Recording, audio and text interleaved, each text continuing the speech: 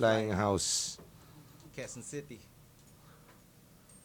One of our most requested guests. Oh, actually. Chang. Oo. Natuloy din. Do the intros, Darren. Dito na siya. So yun, our next guest for Offstage Hang, gitarista ng Keso, gitarista rin ng Franco. Please welcome, 8 Paolo Toleran.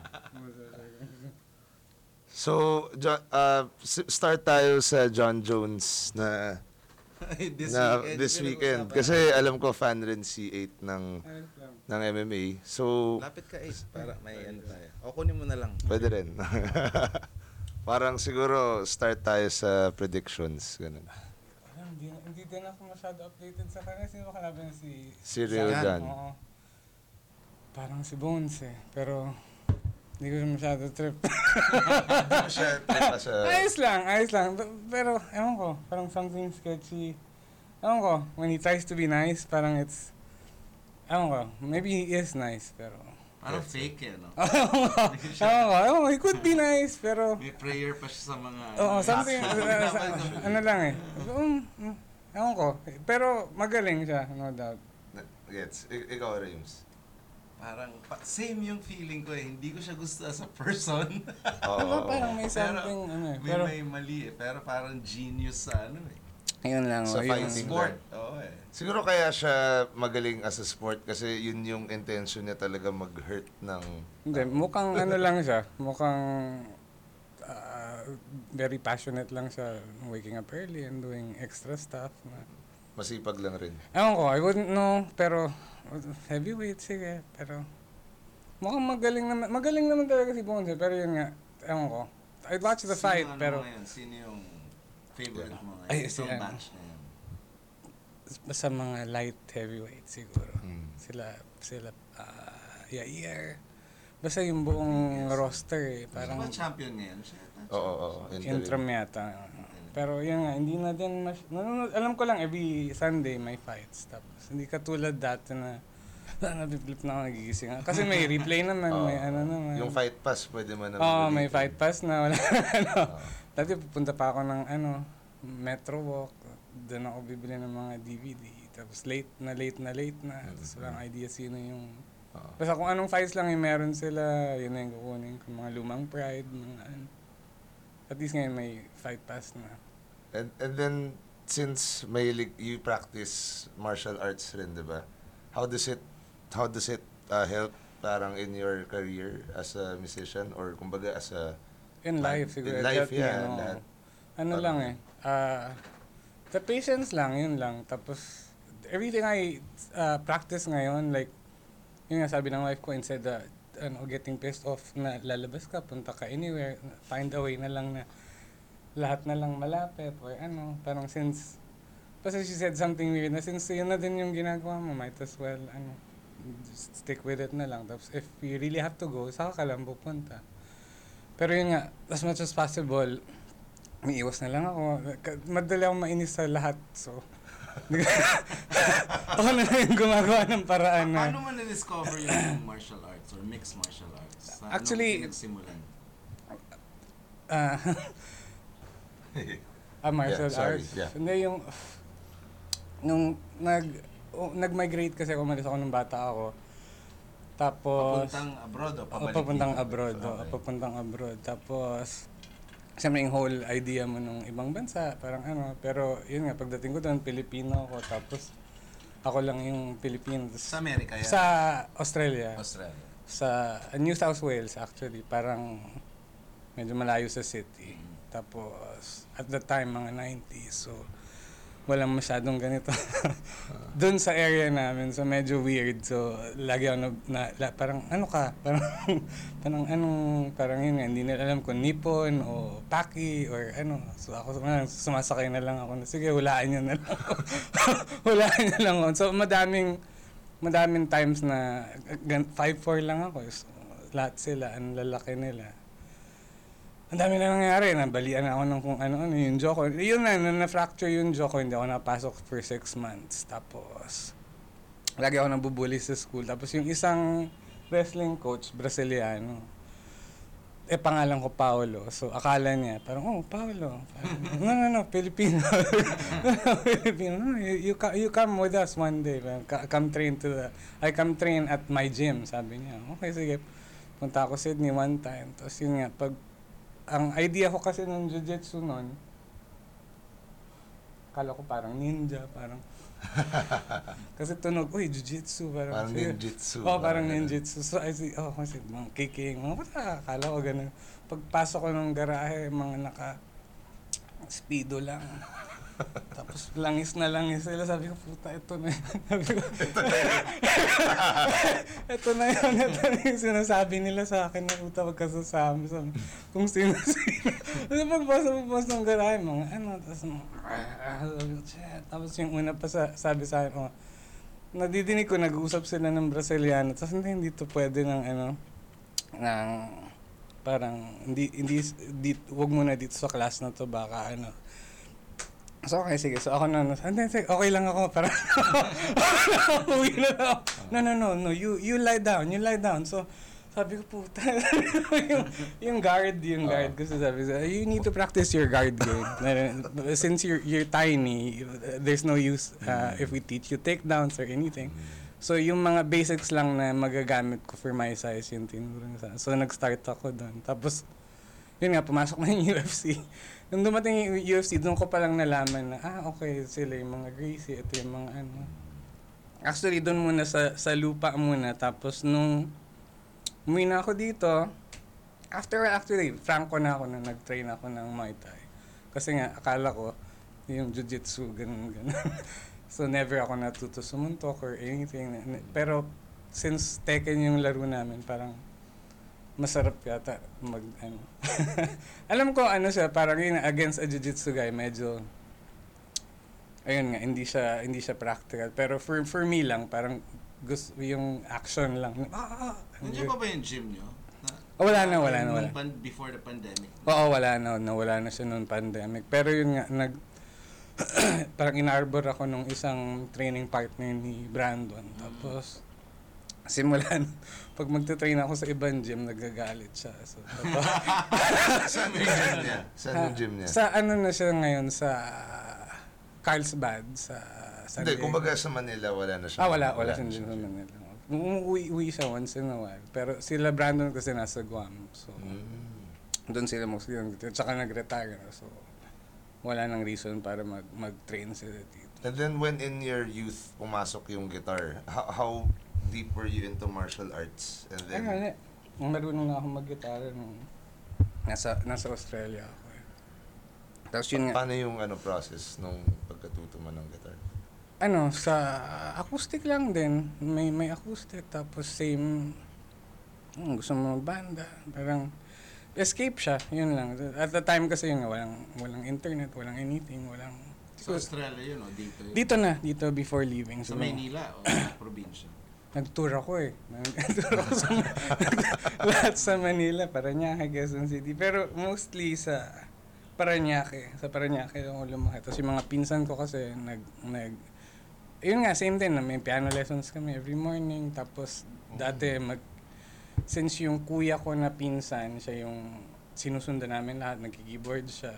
So kami din, parang gusto din namin mag-keyboard. So eventually, nag-bass yung isa, tapos yung isa keyboards pa rin. Sabi ko, parang ang hirap So, dalawa kami. Tapos, yung trip pa namin, parang kunyari, Depeche Mode o mga ganun yung trip na. Pero yun nga, sabi ko, sige, magigitara na lang ako kasi parang ikaw keyboards, ikaw bass, ako guitar, hanap na lang tayong drummer. Tapos, ayun, acoustic. Tapos, naalala ko pa na, wala pang una kong electric, sabi ko, ayoko na ng nylon kasi hirap sa kamay.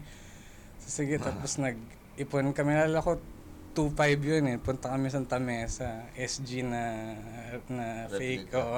Na fake. So, okay na.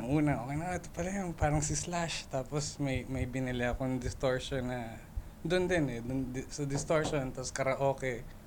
Tapos gitara yung amp yung karaoke. Tapos after a while, nung kinakalawang na yung string, sabi ko, sira na yung gitara. Ayaw na, hindi na ano eh. Sira na to. Dinala namin dun sa pinagbilan namin. Hindi, napapalitan niya na. Okay, sige, palitan. Tapos pupunta pa kami sa kapitbahay namin, siguro a few blocks away, si Mang Joe, para siya yung magtotono siya yung magtotono ng gitara namin. Pero yun nga, wala pang tuner at the time. Hey Joe eh. Oo. Hey Joe. Hindi namin alam. Oo nga. After a few weeks, wala na sa tono to. Punta tayo kay Mang Joe. Tono niya ulit. So, gano'n yun. Tapos hanggang sa lumipad na ako, tapos natuto na ako. Alam ko na yung tuner. Alam ko na yung ano. Tapos yun nga, pagbalik dito, actually, nagbabanda na ako dito bago umalis. Sila, mga kabanda ko sa Pirana. Tapos, halos para kaming cover band ng Razorback. Parang siguro a few songs ng Razorback tinutugtog na kami lang. Pero wala eh, sila at the time, sila yung parang trip na trip namin, pinapanood namin every time sa kali. Ano yung nadagdag nung experience sa Australia? Nung di ba syempre pagdating mo doon, medyo mulit ka na sa guitar. Ano yung natulong nun nung... Yun lang, kasi may guitar shop, tapos pwede tumambay doon, so hindi ka nila guguluhin. So, natuto ko yung mga effects, nalaman ko yung mga tapos tinuturuan ako nung guy na bantay na ganito, ganyan. Pagbalik ko dito, metal na ako, hindi na. Binilang kong double pedal yung drummer namin sa Pirana, tapos tinanggal ako.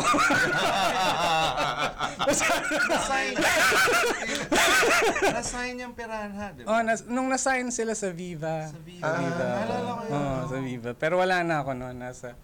Pinapadala nila ako ng mga tapes pa noon. Magre-record sila. Tapos, dito na kami sa Sana binawi mo yung double pedals. Hindi. Okay na yun. Bakit ka, ano yung nangyari? Ba't ka tinanggal? Masyado akong metal. Masyado nang... Sila iba na. classic rock. Oo, Classic iba na rock. eh. Iba na siya? yung Parang binibigyan ko sila mga t-shirt ng banta. Ay, ito susutin natin mamaya. Susutin natin. So, ano to? Ano to? Masyadong parang masyadong madugo or Yes. Pero okay naman yung mga kabanda ko. Hindi naman nila ako tinanggal-tanggal, pero parang politely, parang, bounce ka na. Ano yung shift? Kasi nung nakwento mo nung kabataan keyboards to Depeche Mode to classic rock, ano yung gateway? Ano yung tulay?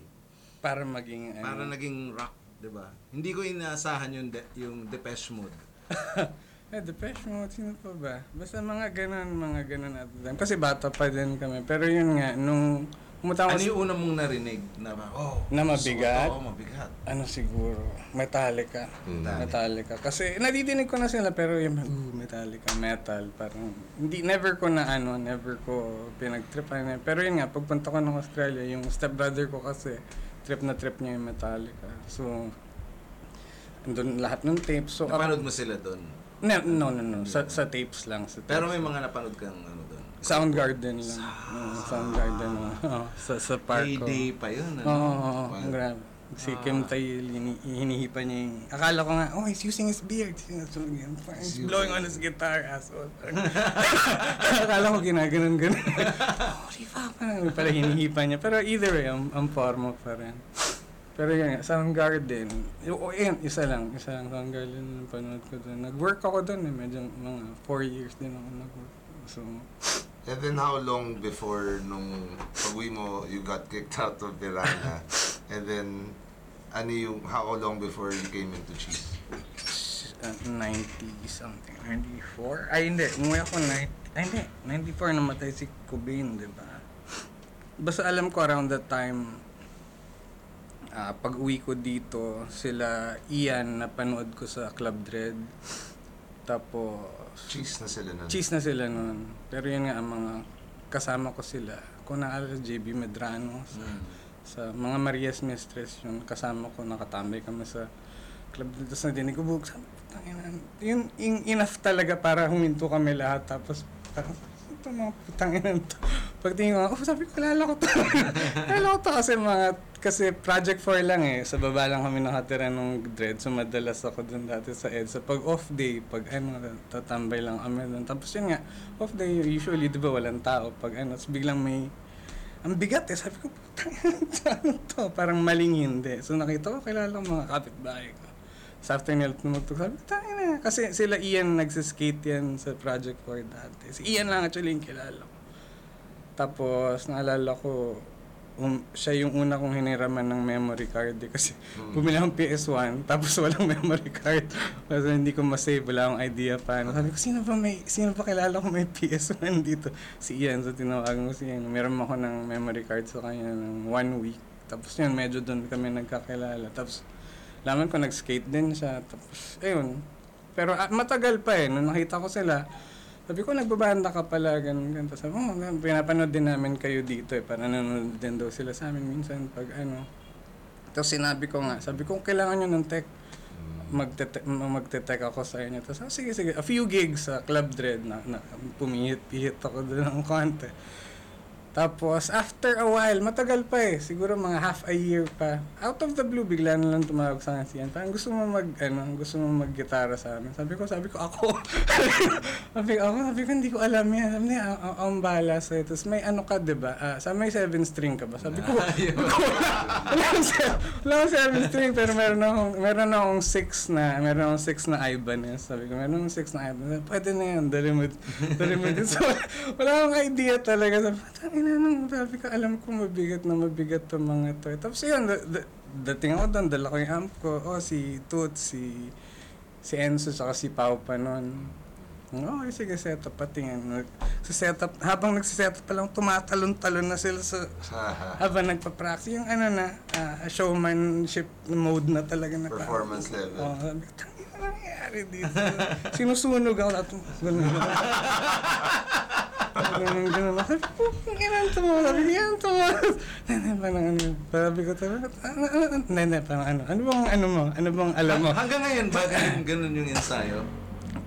Dati mandatory. Na parang game kasi may salamin dun sa studio eh. So napuntahan ko yun. So kita namin yung dance studio eh. Dance studio siya. So dati nung bata kami ganun. Pero yun nga, nung tumanda-tanda na kami, tinamad na kami, tapos hindi na... Nakita ko kasi, nag-session ako sa Dadon, ganun pa rin sila. Parang may audience, parang live show. Dati ganun yung sa amin. Dati yun sinasabi na parang kahit practice lang, game na. Nakapagod. Pero yun, gradual hanggang sa nakaupo na kami. Yun nga, hindi kami... Pero yun nga, nung Pilipinas na, hindi na after nung first album, hindi na gano'n. Nung nakita na namin, okay, parang okay lang pala, parang sulat na lang tayo na. Dati kasi yung, yung mindset namin, parang kill em all. Parang kahit perya, game yan, kill. Tapos yun nga, nung na-sign kami, parang ito na yan, na-sign na tayo. Tapos, through the whole process, tapos nung nalaman na namin, tapos parang hindi pala, parang medyo bullshit pala to. So parang nag-reset kami nung Pilipinas na yun nga, we shed everything na kasi kami basically we had the wrong idea how to go about kung paano kasi yung idea namin sa States, paano nag-print kami ng mga flyers, tapos umikot kami sa mga school, bigay ng mga This was with which album? Yung before the first one. Before the first one kasi nag-demo pa kami, pinapamigay namin yung mga tapes, tapos pero before all that, just wanted to ask, like paano kayo, 'di ba kaka-start mo lang nung kakasali mo lang, pinasali ka ni Ian. After how many plays or how many gigs before parang na-feel yun na may pupuntahan to, or we have to record the first album? Actually, nung pa lang nung first day actually, nung pag-jam ko sa kanila, kasi I never expected ako, siguro, the whole time akala ko sobrang tanda ko sa kanila pero yung pa actually mga 2 years lang, o 2-3 years lang pala. Okay. So kasi parang yun nga ako kasi alala ko tumugtog na kami sa TV noon na may nakapag-music bureau na yung Perana. So around the neighborhood namin nila Ian, parang, sila, parang tumugtog sila, napanood na namin sila sa TV. So, parang wala May seniority ka. parang ganun. konting seniority. Pero yun nga, kaya ako sinusunog nila Toots at the time na parang wala kami pakialam kung Sino ka? So pero yun nga, that night din after namin tumamit, tapos yun nga actually mas naging ano pa kami nung lahat ng mga kabanda ko bukod kay Ian eh. Parang si Ian yung nagpasok sa akin, pero after that night mas naka-gel ko sila Toots, sila ano. Pero ganun pa rin si Ian, parang lahat kami were brothers, pero iba eh, parang iba yung lalo kay Paolo naramdaman ko yung connect eh, na parang naramdaman ko yung connect kay Paolo, naramdaman ko connect kay Toots. Galing nga rin yun na drummer talaga eh. So, Kasi yun nga, wala akong, sila yung nag-guide sa akin na parang, okay, sige. May one time pa na parang, hindi, baba mo yung gitara mo ng kwarto. Tapos ito, sutin mo to. May dalang t-shirt si Toots. Mag-yung bilabong, pangit yung bilabong. Australia eh. Yun nga. Ano yung mga ginam nyo that Drop A na kagad. anong may garden fresh na ba? Or Walang anything. Tapos doon na nabuo yung mga lumang kanta na, yun nga, doon na nabuo. Parang sabi lang nila sa ganito, parang drop D lang, pero baba mo lahat. Parang tanggal na yung hitas. Okay, so, Naka 7 string ka na nun? ay, naka 6 Di pa pa lang. rin. Naka 6 kaming dalawa ni Enzo, pero dinaya nila na binaba namin ng ano. Tinaas yung action. Oo, tapos naka-Floyd kami. So, ilan years yun? Tapos eventually nag-squire yung 7 string na Oo, squire. nag-7 string kami na squire. Tapos ngayon lang kami actually nakahinga ng kasi yung Floyd buisit eh. Kasi Mahirap oo, at that time. Tapos pag naputulan ka ng isa, parang out ka na. Kailangan pa out ka na. Oo, parang okay, out na ako. Sorry. Hindi na ako kasali. And then ilang jamming kayo before nag-decide kayo na okay, we have to Actually, a week after make nag-jam. gumawa na kayo ng first album. Kasi tumutugtog na sila eh. Hindi pa kami tumutugtog na sila. So, nakisali ako sa tugtog nila. Tapos kung saan kami tumutugtog. Pero yun nga, once in a while, lupo kami sa studio. Tapos practice, tapos may masusulat. Hanggang sa nakaipon lang kami enough. Tapos nag-decide kami na i-record yung dalawa sa lang eh, kami lang. Dyan, actually. Ayun. 840? Sa 880. Oo. 880? Kita ko parang, wow, zip disc. Zip disc. Zip disc ko. Dyan siya. Zip disc portable recorder. Actually, dyan ginawa yung dalawang kanta, yung demo. Paano kayo, sino nagmamanage? Si Chard na ba? Ay, Kailangan si Chard na yun? wala pa kami. Kayo lang. Kami lang. Sino pinakamasigasig Kasi mahirap mag-book, di ba? Si Ian actually. Si Ian yung at the time kasi may mga Saan yung bahay nyo? Kumbaga. yung base namin nun sa Project 4. Pero yung club, anong tinutugtugan nyo? Madami, pero dito lang sa Manila sa Club Dread. Pero nagsara na yung Dread nun eh. Oo, nagsara na yung Dread nun sila lang umabot sa Club Dread. Ako yata nakaisa. Tapos ano yan? John's Place, tama ba? Kila Johns? Oo. Sa Marikina? Yan, John's Place. Tapos sa Rockmore. Saan ba yung Rockmore? Hindi ko maalala kung saan yung Rockmore. Pero familiar, di ba? Oo, yung mga ganong... Actually, sa Mars, sa disco, gumigig kami doon na medyo weird. Pero yun nga, may dumadating naman. Pero pag sinabi mo... Paano nyo nakilala si Chard? Si Chard actually kay Chito. Kay Chito. Paano kayo nagkakilala naman ni na Chito, ng Kazi, ng Ayun nga, Slap, excuse ng sa sila Jamir. Sila maybe. Pero yun nga, ang nakakatambay lang naman. Dalhin mo na yan, hindi naman bawal. Ice lang. I mean, sila Jamir actually, sila Reg. Magkakakilala na sila nung nakilala ko sila Ian eh. Actually, tapos sila, yun nga, since tumutugtog na kami, yung girlfriend ko kasi dati taga Fine Arts sa UPO. Tapos sila Chito, sila Jomal, tsaka sila Puto, Led. Actually, a batch lower sila, Led. Tapos ang kabatch ni Chito, yung girlfriend ko. Kasi nga, tumatambay kami ng FA, nakikita ko sila. Jay doon. Si Jay actually yata, UST yata, si Jay eh. Pero yun nga, since magkakakilala sila, doon sila tumatambay lahat. Tapos na-meet ko si Chito once, naalala ko. Pinakilala ko ng girlfriend ko, si Chito, parang idol, parang ganyan. Ano na yung parokya nun? Oo, malakas na sila eh. Kasi, yun nga, naalala ko, nasa UP kami, biglang may dadating na mga van, tapos biglang bababa si Chito. Tapos parang, uy, si Chito, parokya. Tapos may kita ko the rest ng parokya. Pero yun nga, parang normal lang sila dun eh, sa FS. Kaya gusto namin tumami dun actually.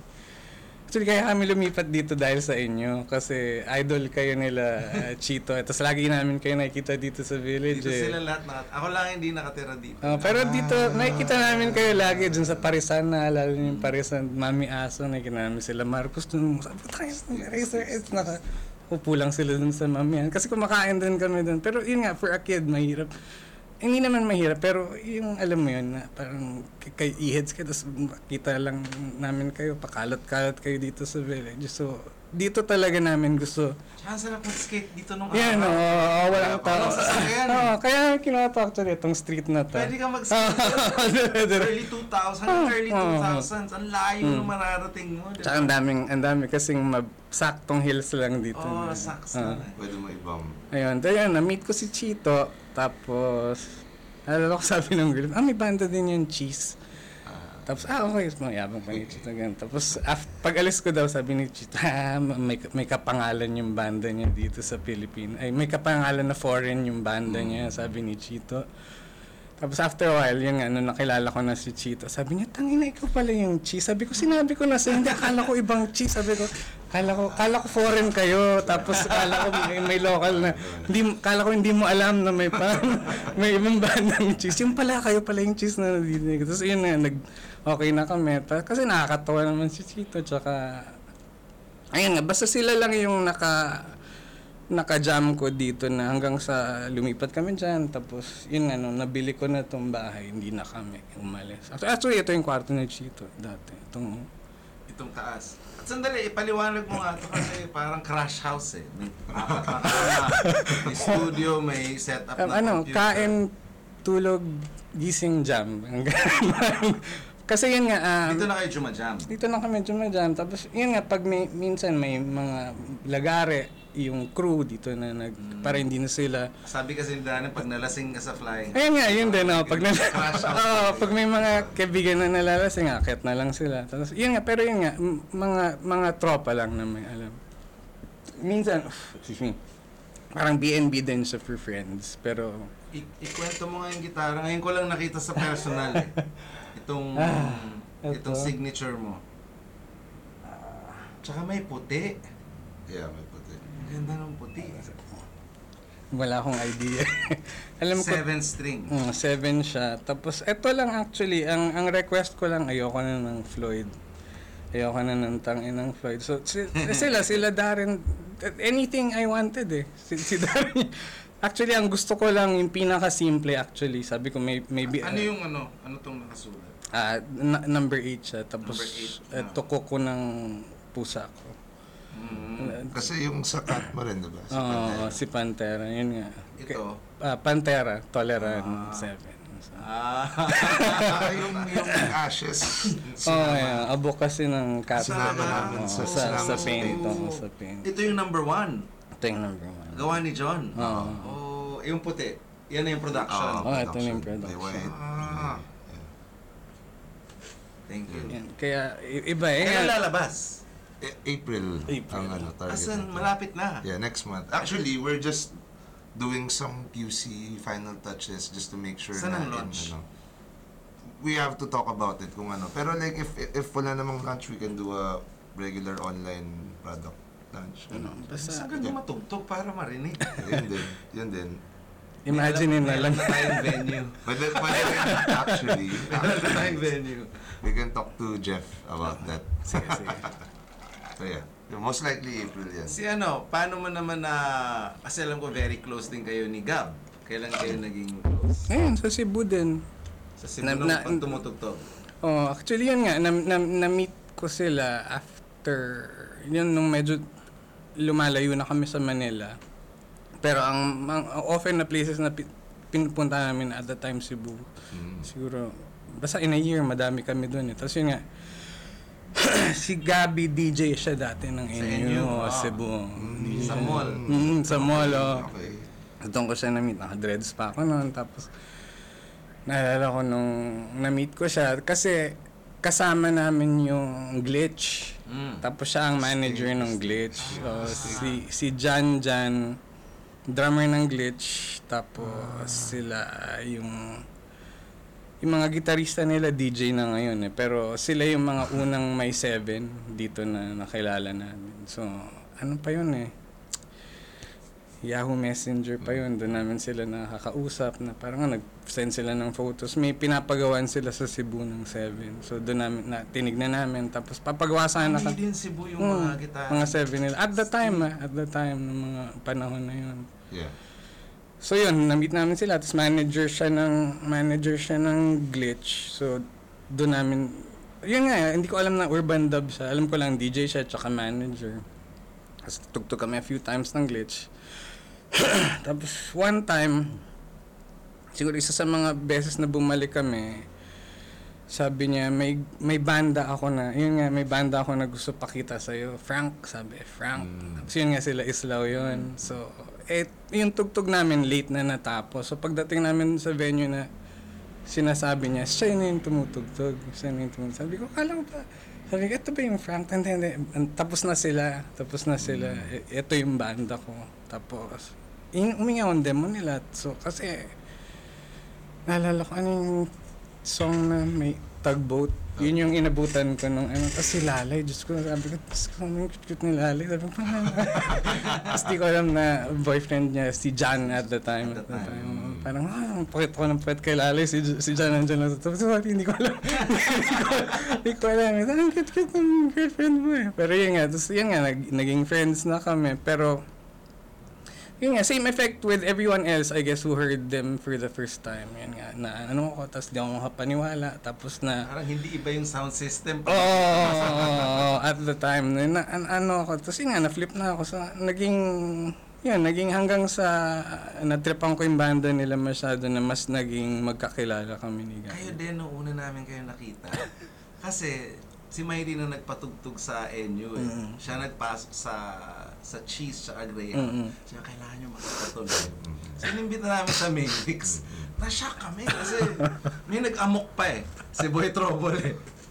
May nag-amok na audience. Wala, nabaliw lang siya. Nang babato na siya ng bote. During the set.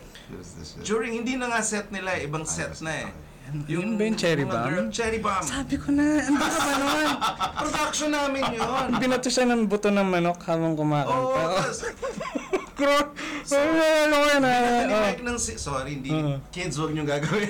Kids pa tayo lahat nun. So, nagtatakbo na yung mga tao sa labas. Kami sa, ba't nagtatakbo? May nagwawalang mama dun sa... Nalala ko yan. Sa harap na, tapos puro babae yung tumutugtog. Pinato ni Mike ng silyabong natigilan. Tapos umuwi na. Anyway. Sorry. The first time you heard Cheese. Yun yung... Nagkagulo. Una sa Club Dread, kasabay NU event eh. Tapos so in-invite namin sila sa Sunday Grabe Sunday. So ang saya, kasama yun yung Cherry Bomb nga.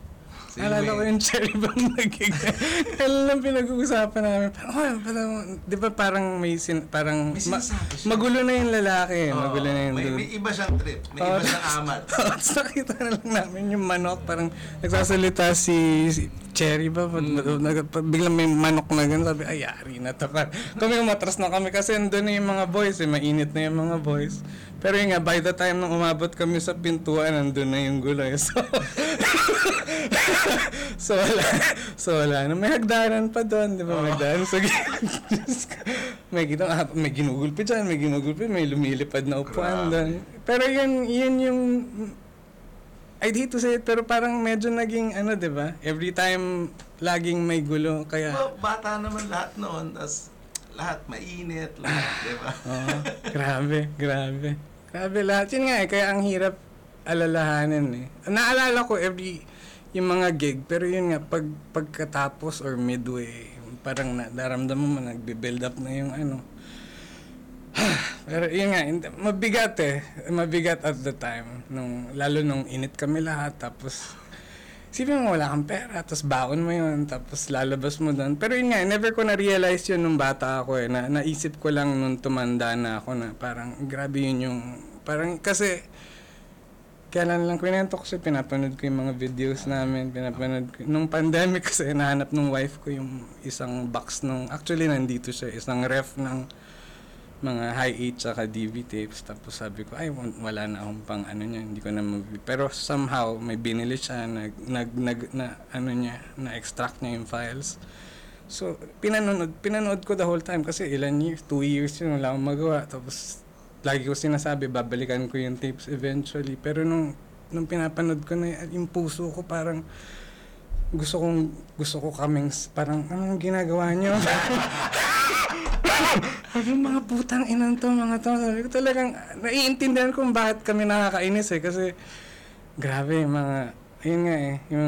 Lagi ko sinasabi, kung may internet noon, kulong tayo lahat. Buti na. Buti walang internet noon. Cancelled na tayo. Oo, cancelled. Pero yun nga eh, the shit we got away with nung mga panahon yun. Yun nga, every gig may gulo, every ganto. Tapos, naalala ko may gig pa na hinuhuli kami ng pulis sa stage. tapos the next day, may tugtog kami. Tapos yung mga nanood that night, parang, oh, di ba, hinuli ka. Ang galing. Ads na doon na to. Ang galing. Pero hindi ko makwento sa kanila yung bullshit na, sipo mo, nasa presinto kami. Buong kami. Napatulog ka eh. Napatulog ka na sa hotel. Oo, presinto kami. Tapos wala kang tulog. Pero tas tutugtog pa kami ngayon. So, by that time lahat talaga praning na. Tapos pag may mangyayari na, wala akong ginagawa. Kasi yun nga eh, nagkakagulo around you. Tapos, nandun ka. So, kasi sila yung tumugtog. Sila yung Paano ikaw ang nag-provoke? Paano nangyari yung Franco pagbalik ni Islao from abroad? Hindi na yan Frank, di ba? Hindi na yan Frank. Actually, si Gabby tsaka si John nga. Since nag-Quezon na, we convinced him to move. Tapos nung lumipat sila, dito sila. Ayan, yung tapat na bahay ni Jan. Tapos yung kabilang kanto, kanila Gabi, sila Dario, si Bowie, dyan lang na. So, dito lang kami lagi, excuse me. Tapos sila Gabi, parang nagka-dip sa dub at the time. Tapos lagi sila nandito. Tapos, yung may gamit ako sa baba. Jamming tayo. Actually, may banda na kami. Ako, si Bowie, tsaka si Jan. Tapos, iba yung tugtog. Yung tugtugan namin si Bowie yung nasusunod. So, parang kahit saan siya pumunta. Doon na lang kami pupunta. Tapos si Gary, parang sali ako. Tapos parang urban dub ka na eh. Parang, ang weird kasi kapag ako kakanta. Parang at the time naalala ko, parang sige. Parang, pero dito lang kami sa bahay. Pero yun nga, pag kumakanta sa urban dub eh, parang urban dub. Pero yun nga, bigla na lang one day, sabi ni Gabi, may kilala kami, kaso nasa States. Tapos pinadinig niya sa akin, sabi ko, sakto. Tapos sabi niya, mapabalik kaya natin? Mapabalik kaya natin? Tapos sabi namin, try natin. So doon kami lumapit kay Richard. Kasi kinausap namin si Franco, tapos parang, dito na ako, paano ko? Richard Tan, excuse me. Paano ko uuwi dyan? So, kinausap namin si Richard, umutang kami ng pamasahe ni Franco. Talaga? Pero, yun yung masasabi ko kay Richard, na parang, kasi kami kabadong kami, walang anything. Tapos ako, yun yung time, parang, yun yung unang retirement Dahil lang ko. sa demo. Dahil lang sa demo. Kasi at that point, wala nang cheese. Wala nang cheese. Parang nagka-shit si Ian tsaka si Richard. Tapos the next thing I know, wala na kami sa backbeat. Sabi ko, ba't hindi ko alam sa tawag ko kay Richard? Chad, wala na daw kami sa backbeat. Ikaw, ano bang sabi? Okay lang ba backbeat pa rin ako? Okay lang ba backbeat pa rin ako? Anong gagawin mo? Basta, wala. Ano pwede gawin dyan sa office? Sabi ko, ano pwede gawin? May banda kami. Ako si Bowie, tsaka si Jan. Tapos sabi, yun yung ba yung ginagawa niyo, yung ba yung ginagawa. Tapos sabi niya, na-mention nga sa akin ni Gabby na yung singer niyo. Si Richard, di ba medyo, tapos nakita ko nga, may abs, sabi niya. Nakita ko, may abs, no? Sabi, yun lang kailangan mo, no? Tapos yun nga, pinauwi niya si Franco dito the first time, pero kailangan niya bumalik. So, nag-tour kami sandali. Pero yun nga, ang galing kasi ready na yung songs, wala nang practicein nyo na lang to. Tapos parang, wala na yung gagawin.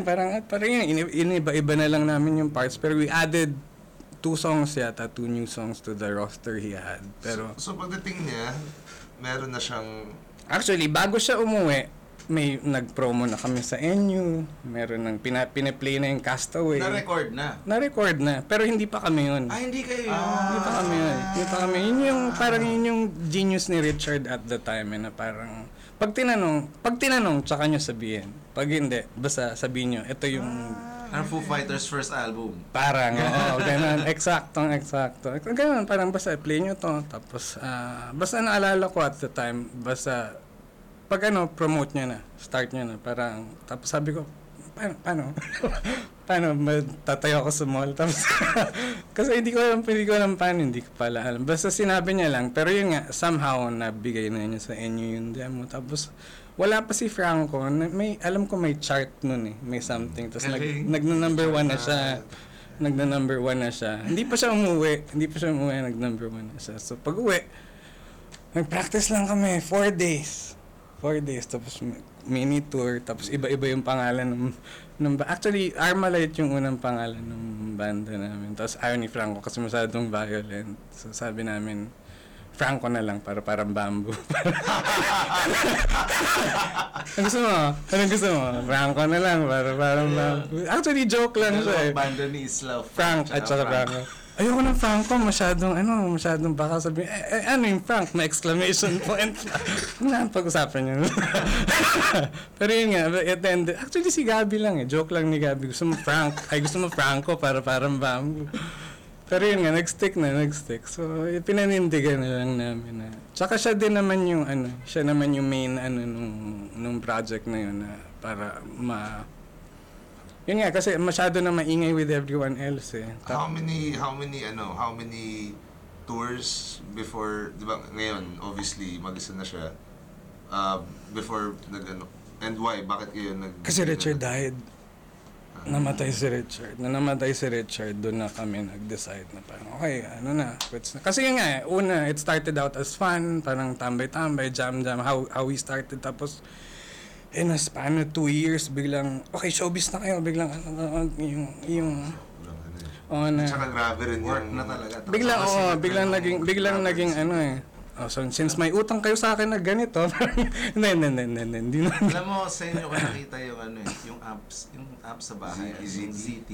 Yung ZT ni Isla. Hanggang ngayon, naka-ZT. Dalawa Hindi, isa lang ako. Pero, doon ko nakita. Kasi Ganda na tunog siya, magaan. Magaan. Hanggang ngayon naka-ZT kayo. Panalo. Yun pa rin, di ba? Yung 60 na Ang ingay din kasi. Tapos si Franco, dalawa pa. And then after nung disbanding ng Franco, how long before nag-reunion ulit yung... Ganun din, may parang may fader ng DJ. Papunta na. Sineset up na nila. Sinesegue na nila. Parang yun nga, ang daming una nag-announce sila na Franco fired the rest of the band, tapos parang binawi, tapos we all left na lang pala. Tapos binawi, they're still friends pero they're Pero taking... bakit may ganun na news nung una? Label ba yan? Label na? Hindi, sa office na. Kasi nga, they were trying parang they were clamoring kasi namatay na si Richard, and then yun nga, namatay si Damage Richard. control. Lahat kami, nagganda leche. Isipin mo, hawak niya, Parokya, The Teeth, kami, Cassie, The Youth, everyone else. Moonstar, lahat hawak ni Richard. So, lahat kami parang, fuck, paano na to? So, parang appear. Tapos, na lang, kanya-kanya. Kasi nung wala pang management, okay lang kami kasi tropa. Pero nung sunod-sunod na yung gigs, imposible na yung parang ang hirap na nung... Yun nga, lagi ko sinasabi sa Keso ngayon, when it starts feeling like work, binibitawan na namin kasi yun nga, it feels weird eh kapag, ewan ko, alam ko some people treat it as work talaga eh. Pero with us kasi, ako yun personally nung nangyayari na sa Franco na dire-diretso, tapos di ka dapat smile ka lang nalala.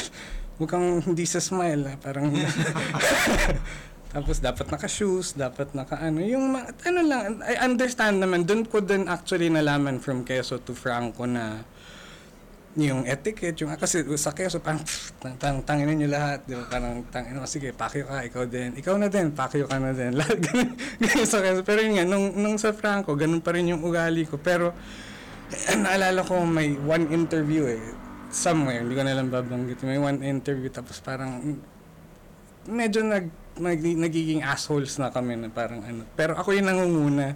Kasi pag nanguna ako, susunod yung isa. So lahat kami assholes na. Tapos yun, sinumbong ako kay Richard. Tapos naalala ko may restaurant. Parang sabi ni Alan, yung road manager na, sabi nga ni Richard. Tapos kinusap ni Richard. Tapos parang book ng interview. Tapos babastusin nyo lahat. Tapos parang, sabi ko, ako lang ba? Sabi ko, parang, pero yun nga, alam ko ako na yun. Sinabi, pero yun yung hindi ko makalimutan na sinabi niya. Parang, mahirap kasi na parang iiwan ko yung pangalan ko tapos papakita kayo doon tapos parang wala kayong interest doon sa interview. I set this up, parang the least you could do is parang show up and be civil. Tapos sabi ko, parang musikero ko kaya parang hindi ako artista makipagbolahan sa kanila. Tapos pinakita niya lang sa akin parang ganito na lang, sabi niya, intindihan ko, Quezon, di ba? Tapos Quezon, parokya. Sabi niya, ito example, parokya, tapos Quezon. Sabi niya, this is how much Queso makes. Tapos this is how much Chito makes. Tapos sabi niya, alam mo yung difference. Kasi they smile, they do as they're told, parang they come looking decent and they don't call their interviewers assholes or anything like that. Tapos kayo, di ba, I can't book you kung matatakot silang panoorin kayo. Parang the least you could do. Sabi, for me na lang is, kung wala kang masabing, kunyari, if you have something snarky to say, just bite your tongue and keep it to yourself. Tapos, I'll pay you more. Yun na lang yung ano niya. Parang, that's why I pay you more. That's why you have this much. Parang, your work is you wear shoes, you show up, you put on a smile, and if you hear anything annoying, just remember, I'll pay you more. Hindi yung Richard. Chard. Peace. Richard talaga. Kain tayo, man. Pero yun, ang dami. Speaking of kain, paano naman nangyari tong Flying House? Yung wife ko actually. Kailan nagsimula? Tagal na siguro mga 7-8 years ago. Yun nga, after Franco, pagbalik ng Quezon, parang, kasi yun nga, kailangan ko i-maintain yung bahay, mga amilyar, everything else. Hindi naman, kasi dati, how I work is, parang, tell me how much I need, tapos yun yung kukunin ko. Pero yun nga, lahat sa gig Tapos nung wala na si Richard, walang advance, walang anything. So, kailangan namin gumig. Pero yung mindset ko, nagiging, kailangan ko gumig para kumita. Which is parang hindi, yun nga, walang, pag gumig kami everyday, parang yun nga, katulad ngayon na may mga kids na, kailangan namin mahanap yung balance na paano ba yung sell out, tsaka yung sakto lang na para hindi kasi sometimes we sell out too much na it burns you out pati yung friendship ng banda nagkakaroon ng bullshit kasi hinahabol nyo yung sweldo instead na yung gig. So naghahanap kami ng paraan na tapos ngayon lang namin na figure out so kaya kami nakakatugtog ng maayos, nakahanap kami ng ibang avenue para makakita instead na umasa dun sa tugtugan. Tapos hindi na sa lahat sa tugtugan. Hindi na lahat. Kasi wala kaming alam wala kaming ibang alam, wala kaming ibang anything. Tapos yun nga, merch na lang. Tapos kanya-kanyang racket. So, yun, nag-start dun, may kiosk yung wife ko, nagtayo siya ng maliit na kiosk dun na Japanese food lang. Tapos, yun, nagsaserve ako dun, nagwi-waiter ako dun, hugas ako ng pinggan. Pero yun nga, doon ko naramdaman na parang first album na naman pero ibang ibang gig, yun nga, hugas akong plato, naghugas ako ng tapos pag nagsaserve ako gusto kong gulpin yung kasi wala bang toyo parang mo ako si Ite pero sige bigyan kita ng toyo pero yun nga you learn to parang yung pag-uusap ko yung crew, parang at least alam ko kung paano sila mabuhay, paano yung work nila. Nadaanan ko din. So, Tapos, after nun, napansin namin na mas malakas yung kita sa alcohol kasi yung may-ari ng compound, siya lang nagbebenta ng alcohol, tapos everyone else food lang. Tapos napansin ng wife ko na malakas yung alcohol, so nag-decide siya actually, bibenta ko na to, tapos kikip lang namin yun kasi okay lang naman. Kasi nandun na, ayoko na tumugtog, magre-retire na ako ulit. Benta ko na to, tapos may Korean yung buyer, tapos sabi niya something million. So yes, sabi ko. Anong retirement ka? Laguna, tapos skate. Magpapagawa ako Sa ng skate recently, may mahabang electric skate. sa ano yun, sa Shimok MCC. tao, Sa saan? Bulacan. Bulacan. Sarap doon, sarap. Pero hanggang 6 lang siya. Okay. Pero yun nga, sabi ko, nalimutan ko. Pero yun, kaya kami nag-start dito kasi bibenta dapat, tapos sabi ng wife ko, wag na lang ibenta, try ko muna gawin restaurant yung baba. Tapos sabi ko, sige. so basically sabi niya, parang ako naman. Parang let me see what I can do kasi parang naawa siya sa akin na, kasi nakita ko yung potential pero she handles the money, she tells me what to do.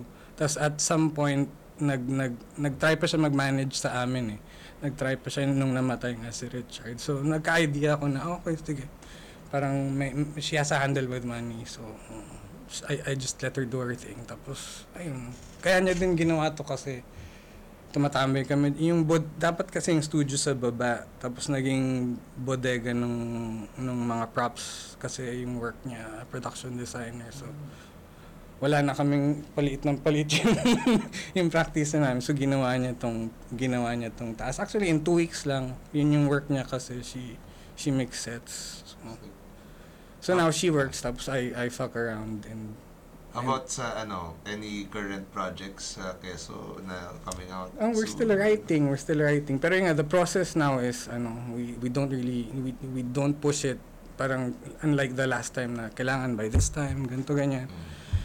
Yun nga, hugas parang ako, si Toots may work siya, may mga racket din siya, and everyone else may mga work at saka racket. Pero we make sure na we see each other at least a couple times a week para yung isa tambay, yung isa jamming. Para lang, yun naman yung mandatory ngayon na parang... Yun ang balance. Oo, yun yung balance naman na... Tambay, tapos mandatory, tambay, tapos mandatory jamming. Tapos pag may, kunyari ngayon may padating na gig, siguro mas madami kaming beses magkikita. Tapos, basta when it starts feeling like work, bitaw na lang. Magandang advice rin yun no? Balance lang. Pero work. Yeah. Pero work. Work-life balance. Basta in anything you do naman yun nga lagi namin sinasabi, gusto mo magbandag, pagtrabahuhan mo, di ba? Kung gusto mo magbasurero, galingan mo magbasurero. Basta just, yun nga, kung trip mo. Parang yun, kami, yun din yung sinasabi ko kasi may kids na sila Toots, tapos nakikita ko, and ang cool kasi na parang, I wouldn't expect tiny kids to, parang, they know what we do, tapos parang, parang Tito 8, this and that. Parang, I wouldn't expect na ganun yung tingin nila sa amin. Oo, ganun yung tingin nila sa amin. Parang may classmate parang tell your classmate, fuck off. Pero yung mga ganun na nakakatuwa. So, mas mindful kami na i-keep yung pangalan as pure at it is kaysa... Alam ko hindi naman nakikita ng kids, hindi nila nararamdaman. Pero yun nga, pag nararamdaman na namin, medyo bumibitaw na kami. Parang ako personally, mas gusto ko na nararamdaman ko yung band bago kami sumampa. So, I'm sure ganun din the rest, pero baka hindi. Just in case, disclaimer lang. Anyway, thank you, 8. Ay, word. Salamat din. Salamat. Thank you. Having us here. Alright, salamat din sa pagdalaw. Thank you very much.